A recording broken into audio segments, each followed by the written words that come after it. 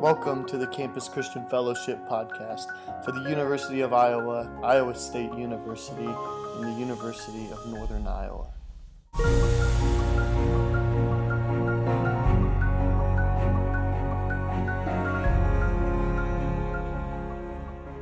This week we are going to be continuing our look at 1 Corinthians chapter 15 and the place where Paul talks about the resurrection and the impact that that has on things. Our series has been focusing on the entirety of the book of 1 Corinthians, and we're almost wrapping it up now.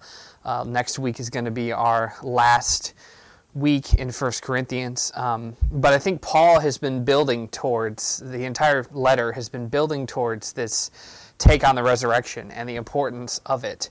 And that's why we're spending 2 weeks in 1 Corinthians 15, is because that's how important the resurrection is. So last time we talked a lot about what the resurrection means, that without it, everything's kind of in vain, that for Paul, it's like the center of his theology. It's the most important thing. Without the resurrection, everything's meaningless, but because of the resurrection, Christianity has so much meaning, and he kind of talked about how there's witnesses to the resurrection, and why he believes it's true, and why he believes it's something we can put our trust in.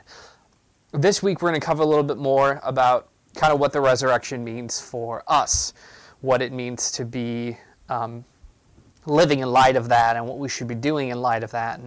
And so we're taking a lot shorter of a section of verses, looking at just 8 verses from 1 Corinthians 15, the last 8 verses, verses 51 through 58, and just kind of what Paul does and bring forth the importance of the resurrection for the church in Corinth. So like I've been saying, the main point that Paul's trying to make while dealing with all the mess and all the issues that are present in the Corinthian church is he's taking that story, that gospel lens, and applying it to all their different problems and things like that. And this is why this is kind of the concluding point, that this is the most important aspect of the gospel for Paul, the resurrection.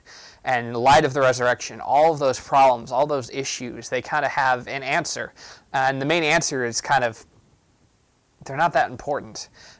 Yeah, there's important aspects to them, that sexual immorality is bad, and neglecting the poor is bad, and those are all problems that the Corinthians have. But when we really think about the resurrection and what that means, how that transforms our lives, how that changes everything, then we're able to put aside a lot of those issues and look past them, and instead of living for ourselves, we're able to live for others. That's a big part of the problem that's in the Corinthian church, is you've got a group of people that seem to be focused on living for themselves. That's why they have these problems where they say, well, I want to do whatever I choose to do with my own body. And so that's where you have those issues of sexual immorality, or I'd rather feed myself than care about making sure others are fed. And so that's why you have them neglecting the poor, and their problems with the communion table, and that some are eating and getting drunk while the rest are starving, the poor are starving, being overlooked. A lot of these issues that the Corinthians are having, is just issues of putting yourself above others. And what Paul's trying to remind them is, in the light of the resurrection, that Christ laid down his life for others, for one, but he also came back to life again and had life complete and defeated death. And we don't have to think about ourselves, because death isn't the end. It's not about what we can live now, but it's about what we can do for others, because there's so much more awaiting us after. We have hope, we have meaning, we have purpose. And a lot of that is fulfilled and used by living for others instead of living for ourselves. So let's dig into that text. Let's hear the words that Paul has to do. I'm going to read probably this text through a couple times, but just because of the beauty of the language, of what Paul's constructing, and just the hope that is present here. So let me read 1 Corinthians 15, 51 through 58. Behold, I tell you a mystery. We shall not all sleep, but we shall all be changed. In a moment, in the twinkling of an eye, at the last trumpet, for the trumpet will sound, and the dead will be raised imperishable, and we shall be changed. For this perishable body must put on the imperishable, and this mortal body must put on immortality. When the perishable puts on the imperishable, and the mortal puts on immortality, then shall come to pass the saying that is written, Death is swallowed up in victory. O death, where is your victory? O death, where is your sting? The sting of death is sin, and the power of sin is the law. But thanks be to God, who gives us the victory through our Lord Jesus Christ. Therefore, my beloved brothers, be steadfast, immovable, always abounding in the word of the Lord, knowing that in the Lord your labor is not in vain. So Paul starts off this with saying, Behold, I tell you a mystery. And I think that's somewhat telling. It's hard to explain the resurrection, that how Jesus was able to come back to life again, what it means, and what the resurrection means for us, what it means to have life after death, because we haven't really experienced death. I've never been dead. I don't know what it means to have life after that. I do in a biblical sense, but not in an experiential one. I haven't gone through that experience. Paul hasn't either. He's sharing a mystery here, but a mystery that he has confidence in, that we shall not all sleep, but we shall all be changed. There's some debate there about what the all is referring to. Obviously, this letter is written to the church in Corinth. It's also meant to be circulated to other churches. Who does the all refer to? Is it just Paul's readers, or is Paul having that view of all churches, all times, all people? And a lot of times when we talk about this, I would say that Paul's probably mostly thinking of his audience, of the readers of this letter. But here, I think Paul's thinking about all. The reason I say that is because 2 Corinthians, when he starts to talk about Jesus coming back, the second coming of Christ, and the end of the world kind of stuff, he seems to have the sense of it's going to happen after his own death. It's going to happen later on. This is something that's going to be occurring in the nebulous future. And now you could read 1 Corinthians here like he's talking to an audience now that says, hey, I think Christ is going to come back soon. And so people that are around and reading this, you won't even all have passed before this happens. But then in 2 Corinthians, he seems to have that longer view, that this is kind of a reality that's going to happen much later in the future. But again, I think Paul here is having a universal view of his audience, of all, that can refer to all of us as well. And so I think 1 Corinthians here has the same view of end times that 2 Corinthians has, that Paul knows it's something that will be happening in the future and potentially much later in the future. And so when he says all here, I think he's talking to us too, that there's a time coming when Christ does return, when that last trumpet is sound, that some may have already passed and will get to experience what that feels like, what that's like after having died. But there's going to be some who are still going to be alive here on earth that's going to experience what that means to be raised imperishable. But again, it's a mystery. I don't know if I could explain it, even if I had the time to explain it. Let's push on to some other things that Paul's saying. The perishable body must put on the imperishable. This mortal body must put on immortality. When the perishable puts on imperishable, the mortal puts on immortality, then shall come to the pass the saying that's written, death is swallowed up in victory. So there's a lot of perishable, imperishable, mortality, immortality, and a lot of synonyms going on here. And it seems like Paul's taking this really long time to explain this relatively simple concept, that which is natural will become that which is spiritual, that there are things that last and there are things that don't last, and our human bodies are going to turn from something that doesn't last to something that can last. I think Paul's taking so much time to explain this, not just because it's a difficult concept, but he's actually using some literary devices here. He's trying to construct something that gives equal weight before and after this middle statement of the death is swallowed up in victory. I think Paul's trying to construct a chiasm. And so he's got to fill out this first portion in order to make sure the latter portion of the chiasm is filled out right and make it all line up. And so there's a literary reason why he's using these synonyms and seemingly taking a long time describing what maybe he could have just said in one sentence. Because he wants to point to this middle section that is so cool and is actually quoting Isaiah and is really poetic. Death is swallowed up in victory. O death, where is your victory? O death, where is your sting? That's one of those sentences that to me, it always kind of gives me chills thinking about. This is what it means to be in Christ, that we have no fear of death, that death has no victory, that death has no sting. And that's a really cool, beautiful phrasing there. And I love that that's what Paul put at the heart of what he's trying to say. And then he goes on to remind us, the sting of death is sin, the power of sin is the law. But thanks be to God, who gives us the victory through our Lord Jesus Christ. It's a reminder that a victory over death is also a victory over sin. That's the point of Christ going on the cross, to give us that victory over both sin and death. That we have grace in Christ and we have life in Christ, and so we have hope because of the resurrection.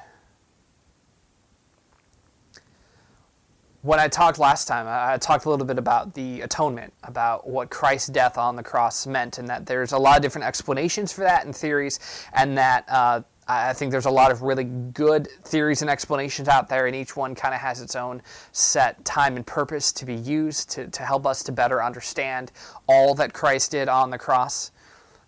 But one of my favorites, and one that I think Paul is really emphasizing here, is that of the Christus Victor, which is Latin for Christ is the victor. Pretty easy to translate. It's a reminder that one of the most significant things that happens when Christ dies on the cross and because, especially because of his subsequent resurrection, is that he is victor over death, that Christ achieves victory. He defeats death. He is Lord over all, even life and death. And because of that, he gives us victory over death. He invites us into that eternal life to spend it with him. And then wrapping up, there's really cool things that Paul does here that I think would be really impactful to this Corinthian church that's reading this. And the first of it is just within verse 57 there, when he says, who gives us the victory through our Lord Jesus Christ. He says, our Lord. Our Lord. It's a reminder that the Corinthian church is a part of this too, even though he's proceeded through most of his letter to take them to task for the problems that they have, for the ways that they've thought of themselves over others, for the ways that they've been so selfish and had so many problems within their churches, that he says, get this right. You guys are missing out on the gospel. You're not living the way that you're supposed to be. You're forgetting all of these things. At the end of it, he still reminds them that it is our Lord Jesus Christ. And that phrase there, the our Lord, he actually hasn't used it since the beginning of the letter when he first addressed the Corinthian church. But he uses it again at the end as a reminder that they are united together with Paul under Christ. He is our Lord Jesus Christ. And then continues on, therefore, my beloved brothers, again, re-emphasizing, we're together in this. We're part of the family. You are loved. You're my beloved brothers. He encourages them to be steadfast, immovable, always abounding in the work of the Lord, knowing that in the Lord your labor is not in vain. Coming back around from what he said in the first part of chapter 15, that because the resurrection is true, the things that we do for God are not in vain. If the resurrection were not true, then this would all be in vain. But it is true. And so the things that we do, we should be abounding in the work of the Lord, for that labor is not in vain. This is a challenge that Paul puts out for the Corinthian church, for all of us. To be steadfast, immovable, always abounding in the work of the Lord, knowing that in the Lord your labor is not in vain. The language here is that of people who are confident, who know of the hope that they have, who know that their faith can help them to carry out the work of the Lord. And that's what my encouragement, my challenge is for you, listener.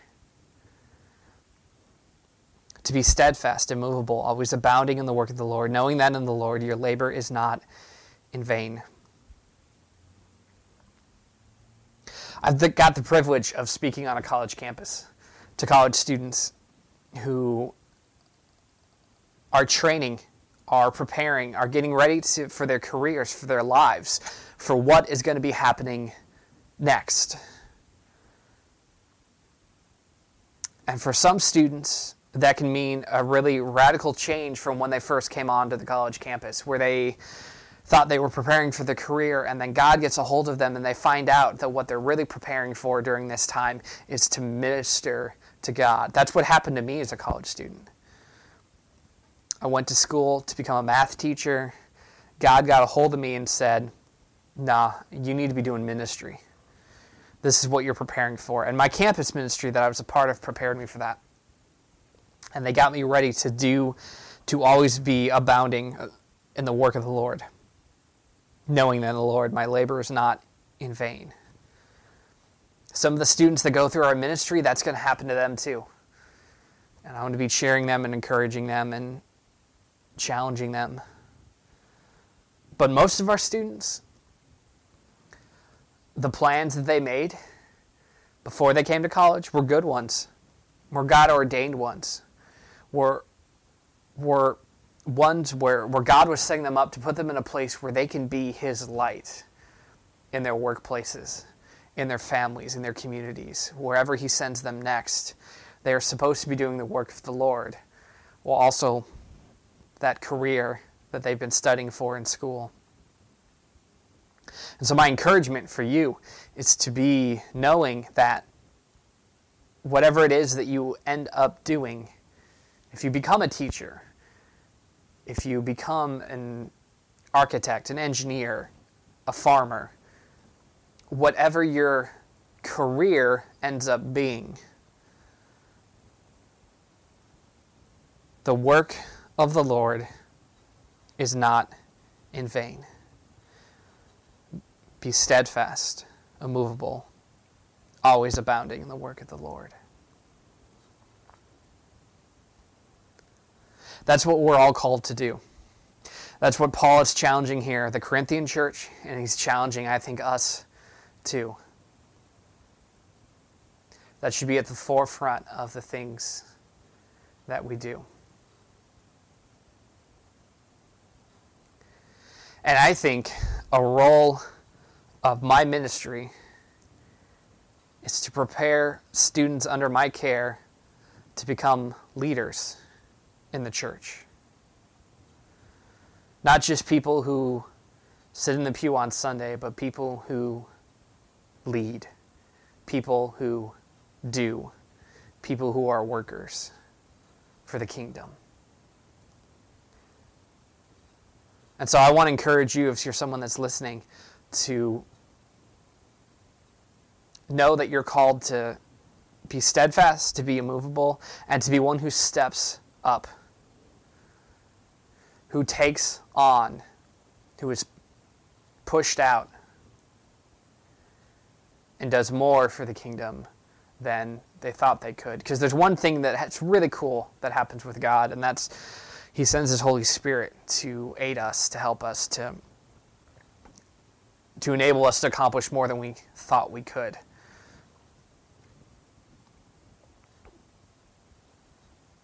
And so I want to encourage you to do what God has called you to do, to be steadfast, immovable, always abounding in the work of the Lord, knowing that in the Lord your labor is not in vain. Take courage, take heart, and take up this challenge to be the people that God has called you to be all in for Him. And He will use you wherever you've been placed, whatever job you have, whatever career you find yourself in, your family life, wherever it is, God has work for you to do. Go and do. Hey, thanks for checking us out and spending some time with us this week. Quick reminder, if you're a student at Iowa State, University of Northern Iowa, or University of Iowa, we would love to connect you with a campus minister, so reach out to ccf.uiowa@gmail.com and we will make sure we get you connected. Be sure to specify your school in an email. Additionally, if you have questions about anything you've heard today or anything that's on your mind, we would love a chance to answer that here anonymously. So you can also just drop a line there. Again, that is ccf.uiowa@gmail.com. We hope you have a great week, and please know that we are praying for you.